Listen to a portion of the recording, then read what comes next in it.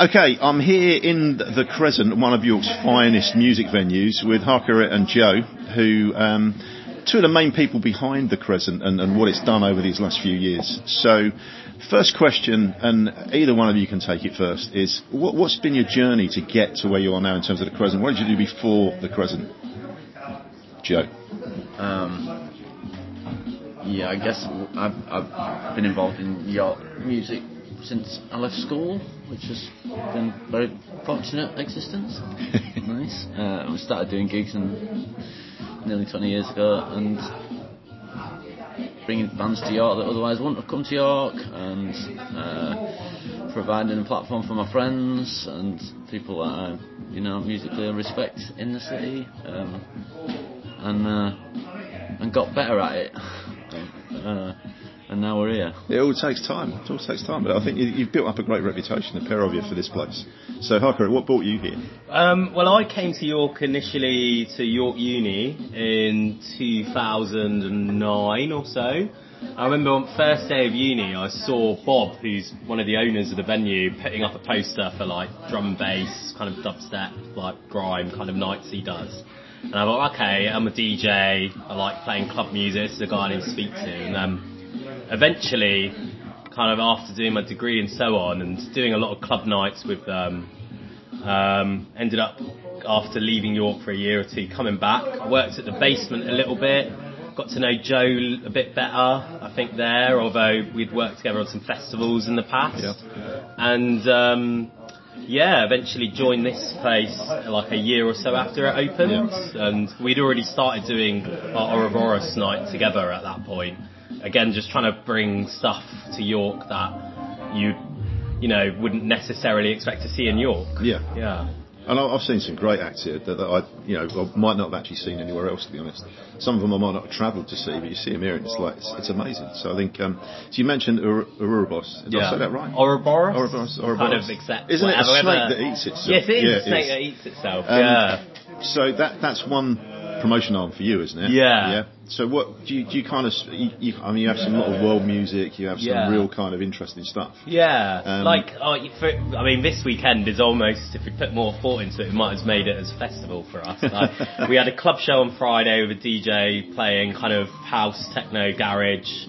Then yesterday we had Flaming Gods, who kind of tropical psychedelic post-punk, and tonight we've got kind of forward-thinking jazz from Scotland. So I think it gives a taste of like the diversity of what we're into. Yeah, it ticks a lot of our boxes. It does, yeah.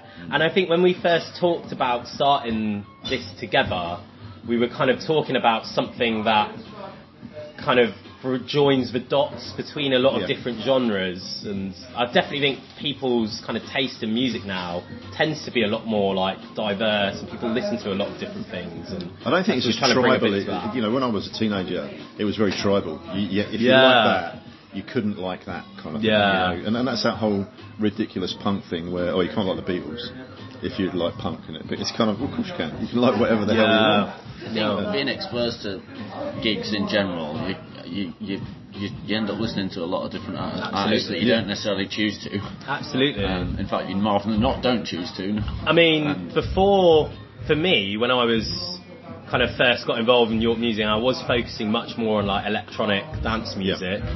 And then I think working at the Basement and seeing like some of the gigs you were putting on, and then I started booking like folk acts and jazz acts and so on, and it kind of like being in the live music environment opened my eyes so much more to just like good music's just good music. I totally agree, and you either like it or you don't. And just I'm happy to explore, and I think like Joe with Please Please You, which I'm assuming there is a Beatles reference in that title.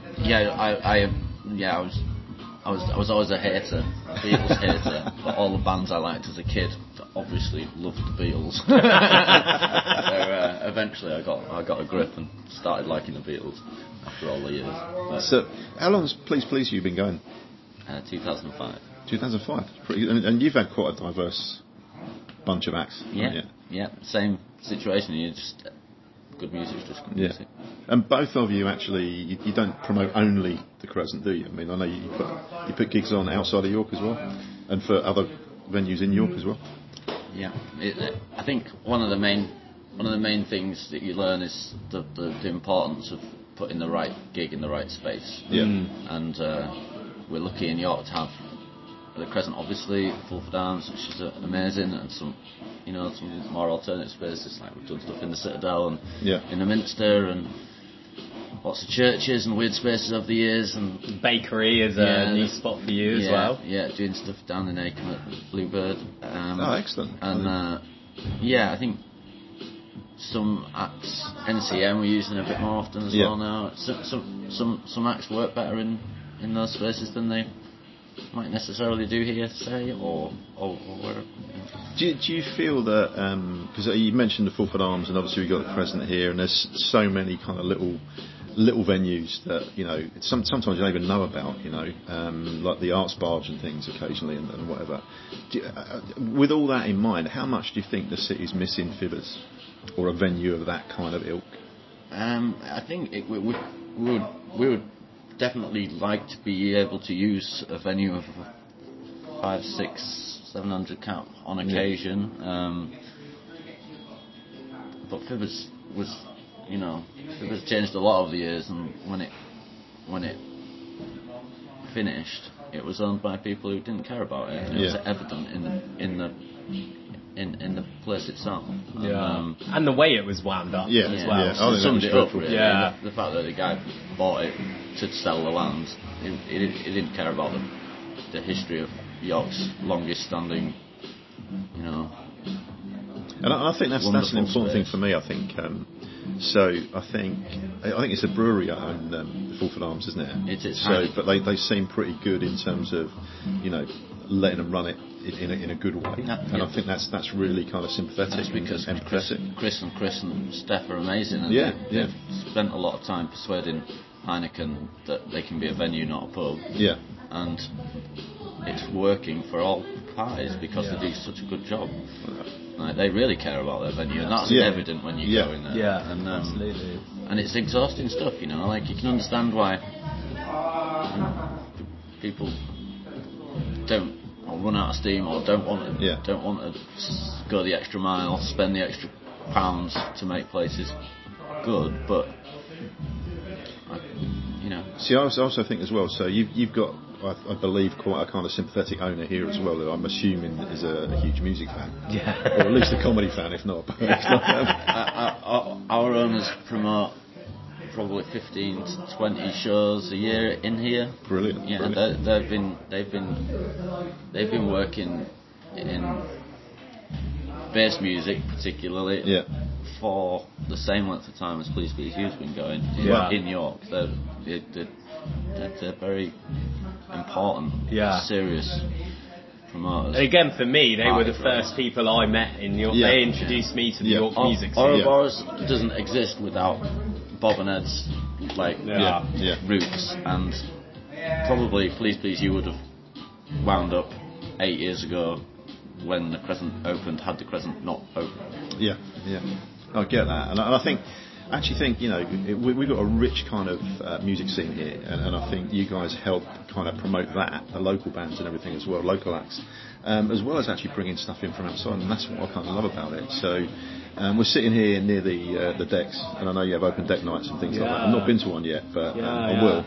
Whether I'd actually brave doing any sets myself, I'll do a Bowie one for you one day. But not. If you come, you need to come down at 5 o'clock when the old boys are playing the good stuff. Okay. I mean, the other week Penny came down. Yeah, it's Penny who comes to and played an amazing set of like Brazilian jazz. And I was like, I need to book you. Awesome. And that's what's really amazing is like sometimes with open decks is someone just comes along for the first time and blows you away, and like you're just like, oh wow, I want to give you an opportunity to play out more. And there's people who came to open decks and have started out nights based from that. I just seen the other day that someone who used to live in York and like started coming down to open decks, and I remember like giving them tips and all of this, and like they're playing Berghain in a few like one of the most notorious clubs in the world, and that's a really beautiful thing. I think, like, especially when people are just starting out in something, being able to provide a space to like try things, meet other people with similar tastes in music, and also just like for 1.5 an hour you might be listening to like proper fist pumping techno, and then someone comes on and plays some Brazilian jazz. You know? And that diversity of music is what we're about. It's like John Peel made real, isn't it? It's like just random stuff. So, Crescent's been going, 8 years, did you say? Yeah, coming up to 8 and a half. End of September, beginning of October 2015. So what thing? I'm talking just for the Crescent here, but we can expand on that in terms of other things you've done. So what thing are you most proud of in terms of either you've put on at the Crescent or has happened here, or is there any one thing that you could put your finger on? No, I think the journey is something to be very proud of for both of us. From where we were when we first as promoters and as venue operators, where we were in 2015. We've learnt a lot over the 8 years. I mean, the proudest times are when our friends or in the local scene come and play, and they have a great time. This is celebratory, and we get the opportunity to support the scene with 3 Howlin' the Hun gigs. I was at the last one. Yeah, it was a very emotional week for all concerned, and then being part of the journey of bands like Bull, and Captain Starlet and Cowgirl, and these bands that are really talented York musicians.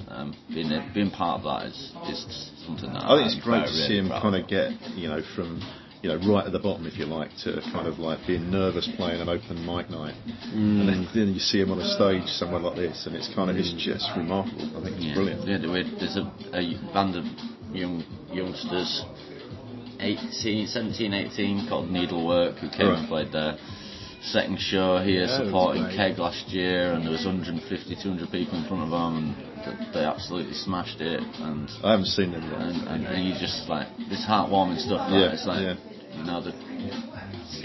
it's people always being creative, and you just have to stay tuned into it. No, that's good. Is that similar for you, Harkirit? Yeah, I think there's certainly helping, especially where the kind of stuff that booking for Ouroboros is quite like niche and different. It's like hard to come across supports for an Afrobeat band or for a jazz band or some of the more out there stuff we're doing. And I remember there was definitely a period where I'd be going to the uni jazz nights, for example, and being put together a band. I can give you some support gear, and being a part of people kind of doing that and being actually it's nice to do something a bit different. It's been really good. There was one of those, a drummer, wasn't there, from one of those Harkirit manufactured jazz bands who came back and played with. Who was it she was playing with? I can't remember. I like that Harkirit manufactured. It seems like he's the Simon Cowell of York. It's that's possible, isn't it? Yeah.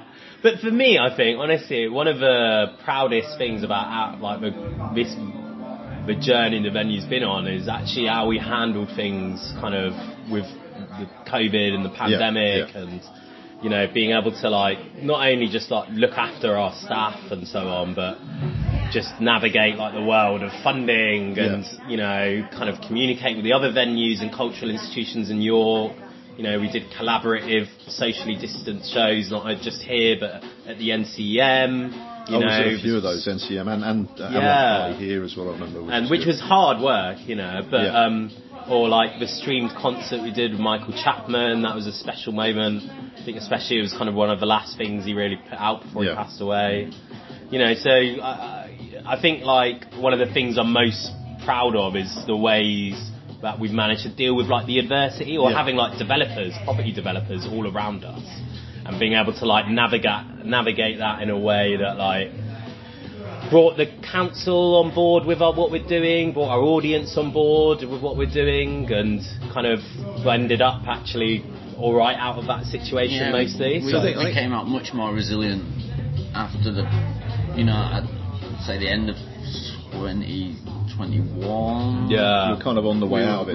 We were much more resilient than when we went into COVID, I think, quickly. And I guess maybe having the opportunity to close for an extended period of time give us a chance to stop and think about you kind of reflect a bit, I suppose. Things. And do you think that's changed the direction you're likely to be going in the next few years? I think it's just made us more resilient. I don't think it affects our artistic perspective. Yeah. I think maybe with when Vapors closed, we ended up picking up a lot of gigs that are popular that we might not have otherwise hosted for various reasons, be it the history of the acts and the promoters they work with coming and using the venue more because they're not using others. And so that was beneficial, and that definitely did have an impact on how diverse our program is, and that's not going to stop now. It's just going to continue. And as a result of that, you said you obviously the council were involved quite positively, which is good for them. But you got involved with the Independent Venues Trust as well. Yeah, Music Venue Trust. Yeah, during the pandemic, I was like one of the regional representatives alongside Chris Sherrington actually, and just kind of speaking to other venues around, like my patch was like the Northeast. Kind of helping them access funding or helping them kind of deal with the various restrictions that were being put on place at various points throughout the whole period. And that was for me as well, like really eye-opening, just to like make those kind of connections with other people in similar positions and so on. It was a great opportunity and for you, that whole, just from speaking to other venues, it's something that you can't, nothing can beat it. It's peers that are working, doing the same thing in a totally different way. Yeah, absolutely. And you pick up bits that help you, and you make friends for, like helping people stay afloat here. Like, absolutely. Making friends for life, basically. Yeah, 100%. Because grassroots venues are still a massive risk, and I think absolutely. That for me is horrific. It's horrific. I mean, we're looking at over the past year. I know that MVT's national report came out saying, I don't want to miss quite the figure, but it was into the hundreds. It's scary. And I think that on the one hand, we're kind of blessed here because the owner is very involved, very invested in, like, not just financially but emotionally, in like this place being a music venue, and everyone, including the owners, are very hands-on. Like, and I think as a result, like, we're not scared that our landlord is going to up the rent on us or sell it out from underneath us and so on. Yeah, so let's build an office block kind of stuff. Yeah, it's not a major threat to you at this point. So. On the other hand, it really is put into perspective, like, how at risk all these other places are. Like, my perspective is that creative people need to like own the spaces they're operating in, because that's the only way that it will always be worth more as luxury flats or hotels or whatever, particularly in a place like York. It shouldn't be about the money, really. Absolutely. I mean, you need spaces like this.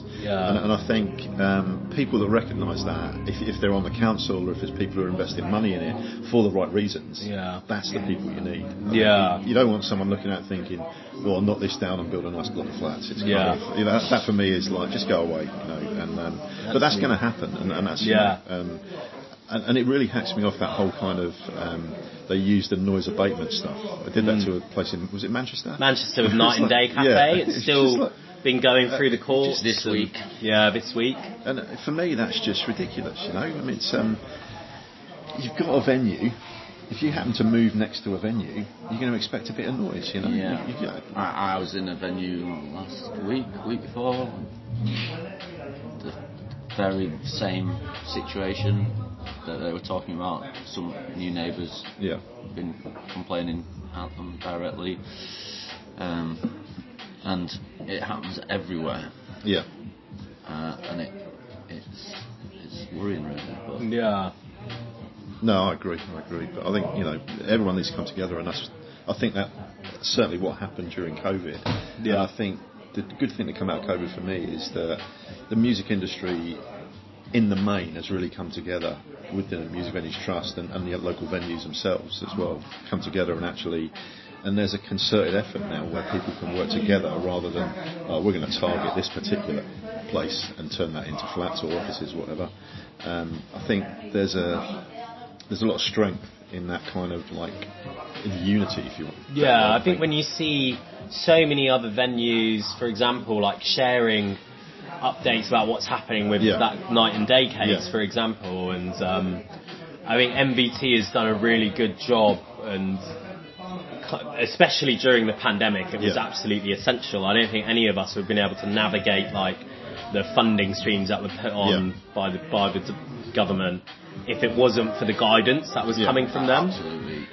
But also just to kind of rally the sector a little bit and be like, look, these are the challenges, and this is how we need to overcome them. And moving forward, I think as we're kind of, you know, in this time of like a cost of living crisis, and you know, venues getting, you know, shut down and turned into flats and all this kind of increasing regularity, it's like more essential than ever, like that MBT's doing the work that it's doing.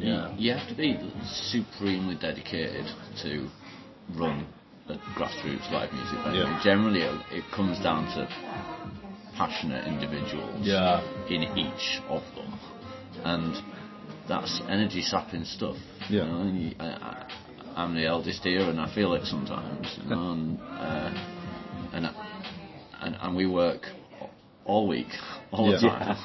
Every day this week. And I think you know, for me, I come to a lot of gigs, and I can kind of see the effort that you guys put in, and the staff here are wonderful as well. You've got some really good people. We're really blessed with like people see, you know, that it's a fun place to work, and we're kind of able to keep a good vibe with everyone who works here. Like sound engineers who, you know, they love coming to work here, and they come from, you know, Leeds or wherever to work here, and that's amazing. But it's also, I think, again, is that because we're very hands-on, either me or Joe is at every gig, and you know, the owners are down here every day, you know, sorting out the bar or various bits with the venue, and you know, they live upstairs with myself, so it's like they never complain about the noise. Occasionally, actually, But again, I think that because we're so hands-on, that we're able to kind of, you know, help make sure that the vibe is what we expect it to be. You know? And actually, I think that's rare. When you go to a lot of other venues, it's, you know, rare to see like the owner of the building pulling pints behind the bar or cleaning someone's vomit or whatever it might be, right? Like, but that's the way we work here. Well, normally you just wouldn't see the owners, or absolutely, it would just be kind of like a shadow figure for them. And it's very much not the case here. And I mean, that's really healthy, I think. It's good. It's good. So, been going for about 8 years. Where do you see this in, say, 8 years' time? You might still be the oldest one here, Joe. I might. I might come and do some pots for you by then, make you helpful. a bit younger then. I think if we can just continue like we are doing that, I'd be very proud. I think we're doing really well at the moment. The customers love it, the bands are loving it. We're all having a lot of fun. It's still the same management crew in the venue that was here from day dot, and we still like each other, and I test that. I think life's about having fun, and we're providing entertainment for a city that needs it, and if we just keep doing that, then I think that's excellent. Just the same. I think I'm, you know, in love with my job, and with the people around me that I get to work with. I don't want to change that. I just want to do more of it, you know. And I think we've managed to bring some amazing music to York, and just want to continue doing that. Really, that's good. Well, I'd just still be coming here in 8 years, you know, or beyond even, you know. Maybe with a Zimmer frame, but I'll be there. We'll get you a chair. That's all right. That's good. So just. I'm going to finish with a couple of kind of fun questions, I suppose, really. All right, which you may or may not like. Right. So, firstly, when you do get some time off, you do get some downtime, and I know you're here kind of 7 days a week, pretty much. But what do you like to do? What do you listen to? Do you have any hobbies outside of this? I went for a walk on Ilkley Moor on Wednesday for 4 hours. That's all right. That's exactly what I want to be doing. I want to be outside. Yeah. We're pretty much living it. Yeah. Work is... 4 hours on Oakley Moor, that's a good change. It is. That's a healthy change. Yeah, work takes up a lot of life. Yeah. You're a little bit better at getting away. I'm a little bit better, yeah, I think so. And I think, for me it's just trying to... I think the thing that's hard, that not a lot of people think about, is when you work in this industry, it's hard on, like, your relationships around you, your partner, your family. Like, you know, I was up till 4 whatever working on Friday, and I'm working again yesterday, that's Saturday, today's Sunday. It's like Monday's the day off. Well, my partner starts work on Monday, you know, so that's difficult. So I think for me, the way I like to unwind is just trying to find those times where it's like we can go somewhere either for a walk or a little breakaway somewhere, and just try and spend some quality time with people I care about, you know. Okay. Final question for both of you, and it's a simple, short answer. All right. Describe yourself in 3 words, Joe. Or if you want to pass over to Harkirit while you think about it, then. Grumpy fucking bastard. I hope not too many people would agree with that. You know. Harkirit, mate. Today, loud brown guy. I do this in a lot of interviews, and actually some of the responses you get are hilarious, and it stems from in my kind of previous life is in business. I was at some kind of business training thing, and they said, you know, the guy running the course was very kind of officious, and it was like, describe yourself in 3 words, and I just said, I am a rebel, and he said, that's 4 of them. Yeah, there you go, you're getting the point now, yeah. But I really appreciate your time, guys. And no I won't keep worries. any longer. And it's been an absolute pleasure for me to talk to you. And I've talked to you outside of this as well. But you know, absolute pleasure to talk to you. And, always a pleasure. So thank you very much. Thank you. Very much appreciated.